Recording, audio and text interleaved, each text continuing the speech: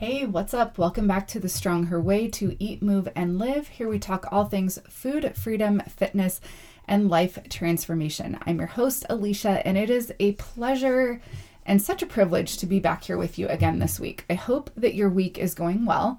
My week is going quite well. However, it has felt a little bit quieter than I'm used to. The kids are gone, the hubby's gone. I've had the house almost to myself, except I still have the two fur babies to take care of. And if you have a dog, you know that they can be almost as much work, if not more sometimes, than kids themselves.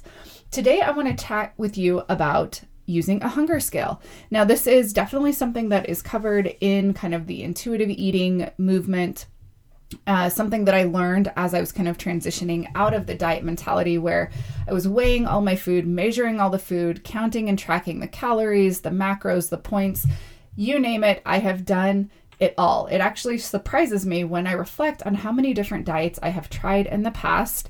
Some of them were successful, at least for a time. However, as you know, if you have been listening for any length of time, you know that I have ditched the diet mentality, and I am now rocking that non-diet lifestyle with so much freedom, so much excitement, and really just so much more time and energy to invest in the things that matter most to me. So that is what we are going to be talking about today, utilizing a hunger scale. Now, if you are used to eating based on external cues, for example, the time of day, weighing your food out, calories, macros, those kinds of things, then this is going to be something that feels a little bit foreign to you. If you're kind of transitioning out of that diet mentality around food and into a more non-diet approach, where we're not really tracking the macros or the calories or points or anything like that, but really learning to kind of listen to the signals that our body's sending us. For example, when you're feeling hungry, what exactly does hunger feel like for you in your body? When you're feeling satisfied, what exactly does that feel like for you?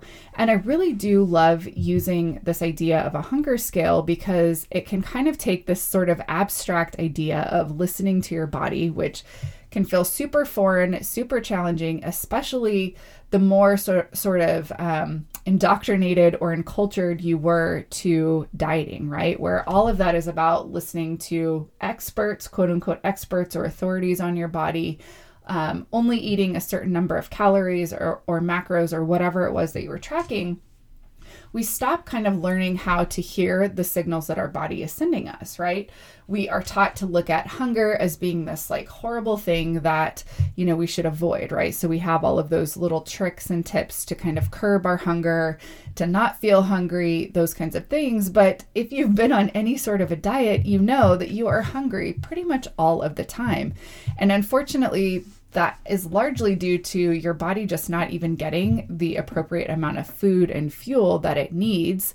Unfortunately, a lot of the diets out there, a lot of the, meal plans that I see people on, or when my clients come to me and they're telling me, what they eat and things like that, oftentimes it's not enough.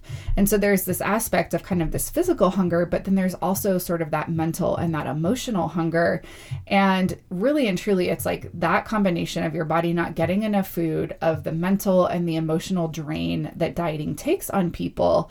That is definitely a part of the reason why you feel like you lose willpower, why you can't stick with it, why you can't keep up with it, why you'll go in and out of seasons of maybe doing good, air quotes, good for a week or a few days, and then you feel like you just kind of fall off the wagon. So definitely part of creating kind of this long-term lifestyle around food, it really does start with finding the appropriate amount of food that your body specifically needs, and knowing that that may change from day to day, week to week, season to season. And also, that there are so many different factors, so many different moving parts, right? If you are sleep deprived, if you're not getting great sleep and you're waking up exhausted, just know that your body is naturally going to feel a little bit hungrier the next day. And ironically, you're probably going to be craving more of those high carb type foods. So that's just something to be aware of, right? Is that your sleep, your quality of sleep, and the amount of sleep that you're getting definitely plays a role in hunger. So don't be alarmed if you notice that pattern that, man, I'm not getting great sleep and I feel like I'm so hungry. Just know that those two could be connected. Now, when it comes to the hunger scale, it's typically on a 1 to 10 basis. So 1 is being incredibly starved, like you feel ravenous. You feel like you don't even care what you eat. You just need to get food in your body because you're feeling maybe lightheaded, feeling a little dizzy, feeling that hangry feeling, nauseous, maybe you get a headache. So it's really important for you to kind of notice, like, what does that level 1 hunger feel like, right? For a lot of people, it starts to feel like an emergency, like I need to hurry up and eat, or I'm going to die, right? So all of this is about you kind of getting to know what hunger and the different levels of hunger feels like in your body. So you want to know, what does that level 1 feel like for you? And then another thing that could be really helpful is to kind of consider, when do you find yourself in that position where you are so hungry? For me, a lot of times it comes when I have booked myself too tightly, or I'm overbooked. I'm not creating the space in my schedule to eat frequently or eat kind of throughout the day as my body needs. That's oftentimes when I get to that place where it's maybe like late afternoon and I'm just feeling so hungry that I eat and I eat and I eat. I eat too fast, so I'm not really even listening to, the amount of food that my body needs, not really tasting or enjoying the food, right? So that level 1 hunger is not a great place for us to be. That's also just a place where our blood sugar has dropped way too low.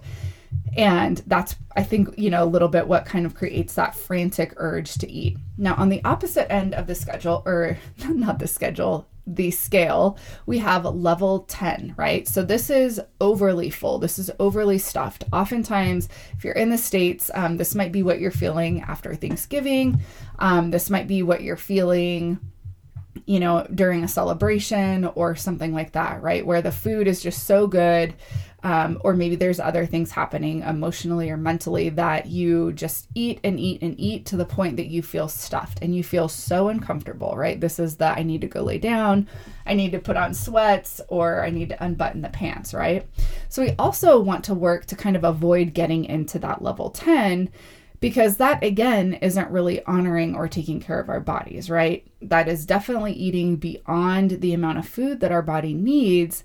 And it's eating well over that point of feeling like satisfied, feeling satiated, which means, just that it was kind of that right amount of food for your body in that moment.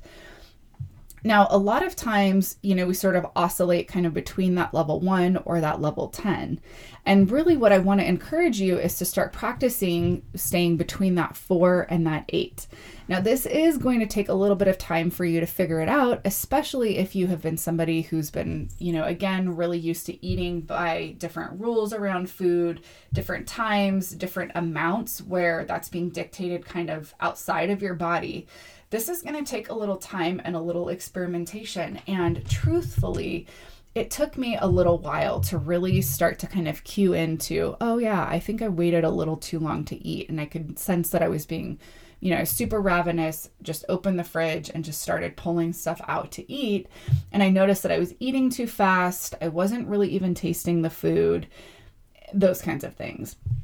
And then also, what I noticed when I kind of first started the non-diet approach to food is that I felt like I would just overeat because I had been restricting for so long that in my mind, there was always this thought that, I don't know when I'm going to get to eat this again. I might as well eat all of it. Or I just would always find myself going back for seconds, whether or not I was still really hungry. It was almost just like that last meal mentality, I think, when you're getting ready to start a diet on Monday or whatever, it's like, oh, I better get it all in right now.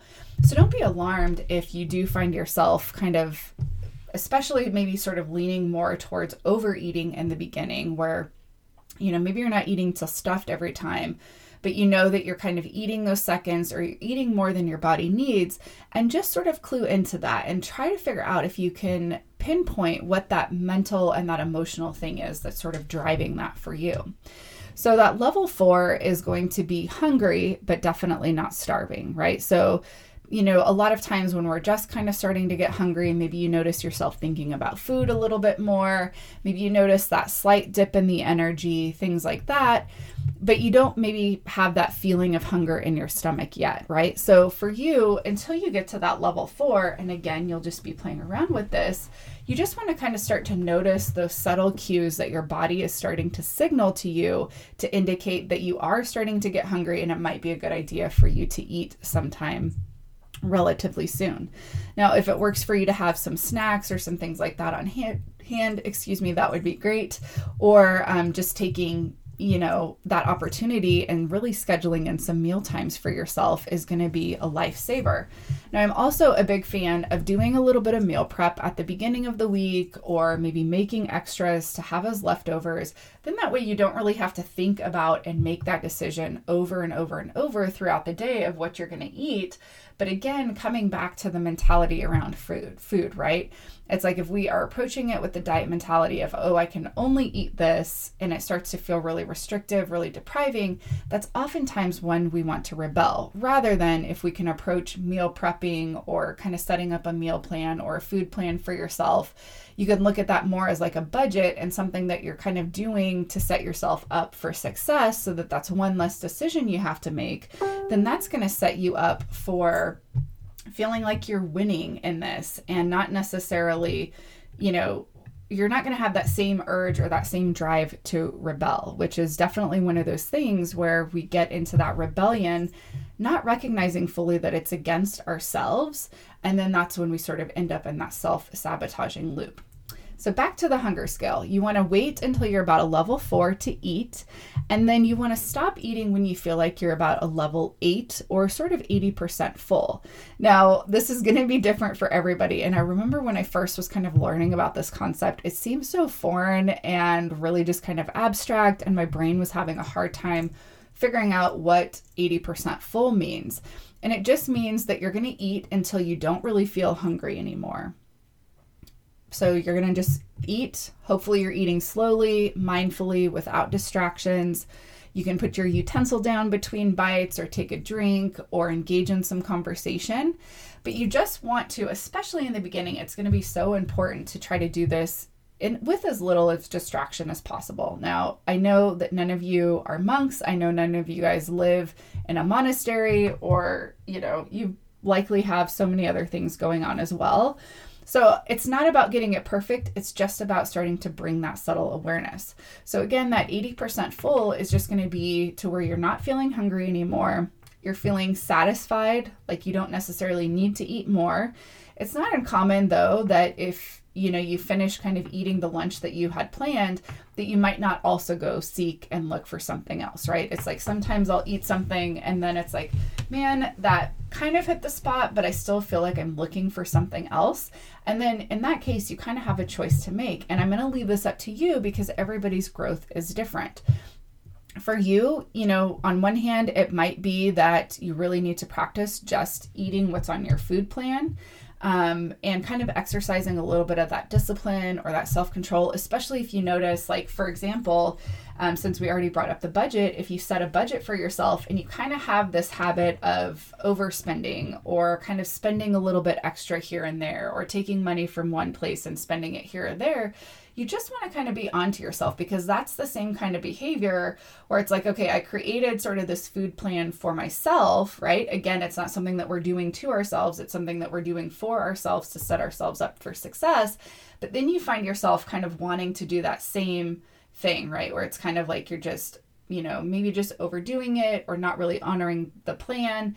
And so that's what you want to be kind of mindful of, right? So maybe your growth really is sticking to the plan. However, if you don't notice that that's a habit or a behavior that you have that's kind of negatively impacting your life elsewhere, then maybe it is like, yeah, I'm still feeling a little bit hungry. Maybe I need something else. And then you can choose to implement kind of that speed bump moment, which we talked about a few episodes back, where you just kind of pause and you ask yourself, okay, is this really what I'm needing? Is this really what I'm wanting? Maybe I'll give myself 5 or 10 minutes. And if I'm still wanting something else, then I'll figure out what it is and I'll eat it. And now recognize that no matter what end of the spectrum you're falling on, you always have that choice. And I think that that's like the biggest thing with the non-diet perspective around food and exercise, is that I really want to empower you to know that you always have the choice around food. You always have the choice around exercise or whatever decision that you need to make. It's more just getting or bringing really that awareness and just kind of getting to where we're seeing, okay, these are the decisions I'm making. These are kind of the habits, the patterns that sort of keep coming up. Is this something that is ultimately kind of working with me, with my body, with my goals? Or is this kind of that sneaky sabotage kind of rebellion that is not working with me, with my goals, with my body, right? So always it's that awareness, always it's knowing that ultimately you have the power to eat as much or as little as you want to.